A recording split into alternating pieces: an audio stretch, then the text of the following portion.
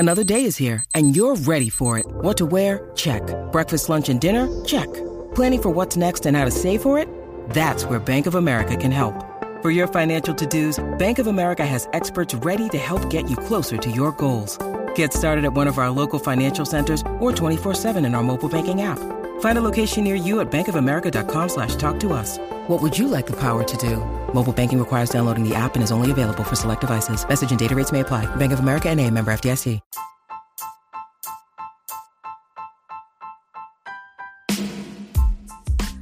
Hi, welcome to our podcast. My name's Abby Jana. I'm Jasmine.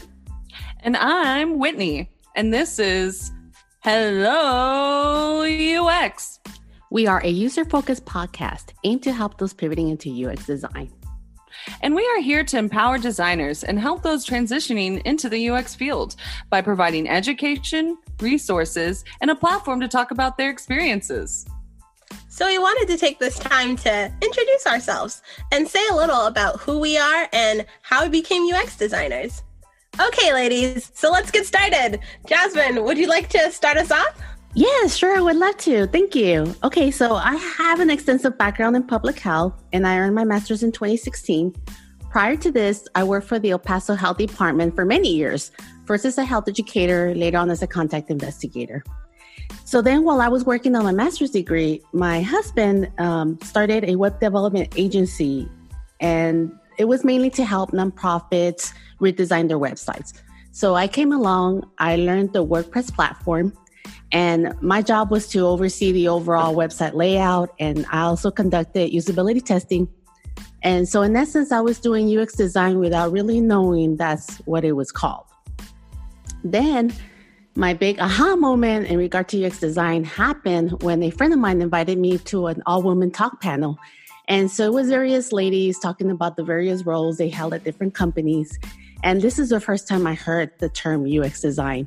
And so I was intrigued because in my mind, I'm like, wait a minute, I'm already doing some of that, you know? And so I went home, I started doing all my research, and then I came upon Careers Foundry's free 6-day online email mini course. And so each day you get, maybe they talk to you about the market in UX design, about salaries, and then they start going into some of the UX processes. And so I was hooked. And at this point is when I said, okay, I need some formal training in user experience design. Oh, so you took the Career Foundry mini course. Well, then how did you decide on General Assembly for your UX bootcamp? Yeah, so my decision was based on two factors. One of them is my learning style. So I know I do best when I'm in the classroom setting. And also, I'm a parent, and I'm sure a lot of parents out there can relate that even though I'm working, my kids will see me and they will assume, oh, mom's not working. Let's go interrupt her because we need this and that. So I knew I needed to be in a distraction-free zone. Also, my GA admissions advisor made me aware of an awesome opportunity with Adobe, and she encouraged me to apply, and I was awarded the Adobe Digital Academy Scholarship and Internship. So my training was paid for through this internship and scholarship, and that was awesome. What? Completely paid for? That's awesome, Jasmine. I know, girl. Yes, girl. Yes, it is. I love it. So just one more question for you. So what were some transferable skills from like public health that helped you become the UX designer that you are today? Yeah, so many of the skills I developed. So things such as being able to do public speaking, team collaboration, conducting interviews, and knowing my target audience, I feel have made me become a more empathetic UX designer. Now, that was my journey into UX. So I'll put the spotlight on Whitney now. Whitney, what made you choose General Assembly? Ooh, okay. Well, luckily, General Assembly had the option to pay tuition after you graduate, or I'm not so sure I would have been able to pull off those financial gymnastics to take the UX Design Immersive. I didn't know about the Adobe Digital Scholarship or any scholarships available. Definitely would have tried to apply for something like that. So yeah, it was definitely the paid tuition afterwards was very attractive to me, and just the timing of the course, everything kind of just seemed to align perfectly. Thank God that all worked out. And before this, you were a software engineer, right? Yes, I was. So what was it like coming into a UX boot camp with a front end engineering like background? Well, I'm going to be honest. Before studying UX design, I thought of designers as the prima donnas of the software world, and basically just tried to stay clear of their machinations, their mood boards and fonts. I didn't see the value in it. But then one day I was trying to make a new portfolio, and I was trying to find a designer to help me. And I kind of just thought to myself, it would be cool if I could just learn to pick out fonts and colors myself, because that's what I thought that designers did. That's all I thought. And I know how bad that sounds. Yeah. But it is what led me to give UX a whirl. And I kind of went from thinking that designers were a waste of time, and again, I know how bad that sounds, to believing that UX is everything and everything is UX. So yes, I was once a design skeptic, but now I'm a UX evangelist, self-proclaimed UX evangelist, and I will never stop talking about it. So, do you have any advice for others coming into UX with the same background? Yes. Don't be arrogant. To say I struggled at the beginning of learning UX design is definitely an understatement. I kind of thought since I was a software engineer, I was just going to waltz through this course. Some of my other classmates with similar backgrounds struggled as well. UX design was definitely a mindset that did not come naturally to me. Basically, when I was given a problem, I was already looking at the tools I would use to solve it. I guess looking at everything with a very limiting point of view. So it was hard, the transition to thinking about the primary problems for the user, deconstructing it, and then starting to work towards a solution. I was just always thinking like, oh, this is a perfect React app, and our mapping system needs to use Google Maps API and like feature integrations. Like, oh, if we didn't include this feature, it would make it so much easier to develop. Which all of that just kind of defeats the point of UX. So I had to take a step back and make sure the premise of the solution is solid. Okay, so now I'm going to toss Abhi-Jana into the UX hot seat. So Abhi-Jana, what drew you into this field? Yeah, so I think my UX journey started in kind of like a roundabout way, really. I've always had this like deep love of like crafting things. So like working with my hands, so like sewing and crafting and drawing, all of that. I think it was I just really loved like imagining something and then finding all these like different ways of turning it into reality. And as I got older, that translated into like me throwing events. So like things like culture shows and brunches and parties. And just a quick side note, I throw one heck of a brunch. No joke. Well, I would hope to see that in person sometime. One day after quarantine. Girl. Me too. Yeah, you guys are all invited. Okay. Yeah, but brunch aside, I just really love just creating like a space where people have these like really unique experiences that they remember forever. But that was just like a hobby for me, and that's what I did in my spare time. By day, I was a new patient coordinator at a cancer hospital. And thinking back to it, I actually really like that job. Basically, so if you or anyone that you knew was diagnosed with a type of leukemia, I would be the first person you talk to. It was my job to match you up with a physician, prepare you for that first visit, and like get you in. And I think from that, I really started learning and listening to patients when they talked about their experience. So their experience reaching me, their experience being diagnosed, their experience from the first appointment, really.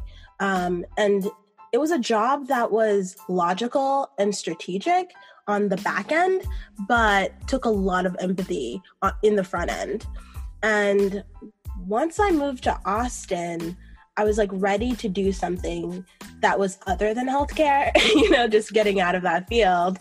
And I was ready to like find a career where I could be creative, a career where I could just show that side of me, but also use all my patient-centered knowledge that I got from my past career, just to help solve problems. So I think UX really hit that mark for me. Wow, it seems like UX design was a natural fit for you. Were there any career setbacks or trouble pitting to the field? Jasmine, UX design was a natural fit, but as you ladies know, like my journey into UX has not been an easy one at all.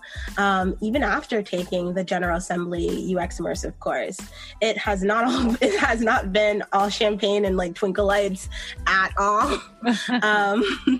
I've heard so many no's, one after the other, and a lot of opportunities that I thought I was a good fit for, and hiring managers told me I was a good fit for. I was still passed when it came to getting the job, and that's the thing. I think when you do a boot camp, some of them make it seem like you do this boot camp and then automatically you'll get a job right away or within the first 6 months. And that's true for some people, but for others like myself, it takes like a long time. And it's hard. It's really hard. For me, it's been a year since I've graduated GA. And on my end, I'm being told I'm doing the right things and doing everything within my power to get hired into UX. But I still haven't been able to like land a job in Austin. And there's definitely a lot of factors that play into that, but we can get into that in a later episode. Yeah, for sure. We can address those concerns later. But yeah, man, that's rough, girl. And, it kind of makes me angry because didn't you even win an award for your portfolio? Like being the best portfolio? What was the website that you won that for? It was for PageCloud. Yeah, what's going on? I mean, you're beautiful. You have the perfect voice, okay? You throw a killer brunch and UX design skills that would make anyone envious. And then you're always so happy and how do you always stay so optimistic and motivated? Well, thank you for all of that. I appreciate you. You're a good friend. Anytime. Just remember next time we're throwing a brunch. Okay, I'll invite you for sure. Me too. You too, Jasmine. But with all of that, I'm not gonna lie. Anyone who's like done the job searching process, especially for a very long time, knows like how like hard and dehumanizing the job search process can be. Especially like now with COVID-19, unemployment rates are at like a historic high, aren't they? Yeah. And some days it's hard and I have to accept that. But other days when I do have like that energy, I just have to like use that fuel that I have to create new things for my portfolio, like exercise, plan future events, like our brunch we're going to attend. Yeah. And just do things that like really make me happy. So I think the like message here is like self-care. It's like super important during this whole process. And I also have a really good support system, so I'm really blessed in that way. But deep down, I also know that I'll find something, and it's really up to me to really know my worth as a designer, but also the skills that I have to offer to a company that's worthy. Yeah, well said. Exactly. Thanks, friend. Yeah, I believe in you, Abby. Good things are coming your way. So do it's I. all aligning. Everything's aligning perfectly. Thanks, friends. Well, now that you know a little bit about each of our journeys, let's talk about what you can expect in future episodes. We'll guide you through the different platforms available to training UX design. We'll also do a deep dive into the different user experience paths such as UX design, UX research, UX content, writer, and many more.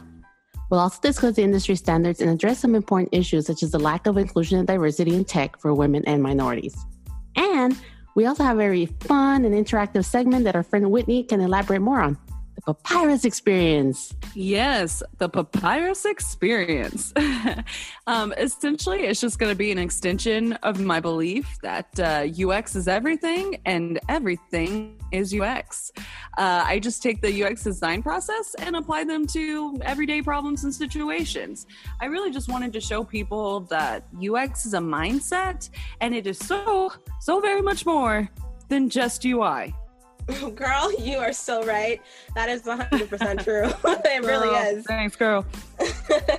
And on our next episode, we will be doing a deep dive into the different UX boot camps available. So we'll talk about what to expect, and we'll also talk about like how to pick a boot camp that best fits you. And we'll also mention how each boot camp is adapting during this pandemic. So lots of good stuff coming your way. Yes, lots of good stuff. And I also would like to give a quick shout out to our sponsor, Overflow Digital, a digital agency specializing in all your professional website needs. We aim to create dynamic websites that will positively impact your business, meeting you at the crossroads of data, design, Marcom, and UX.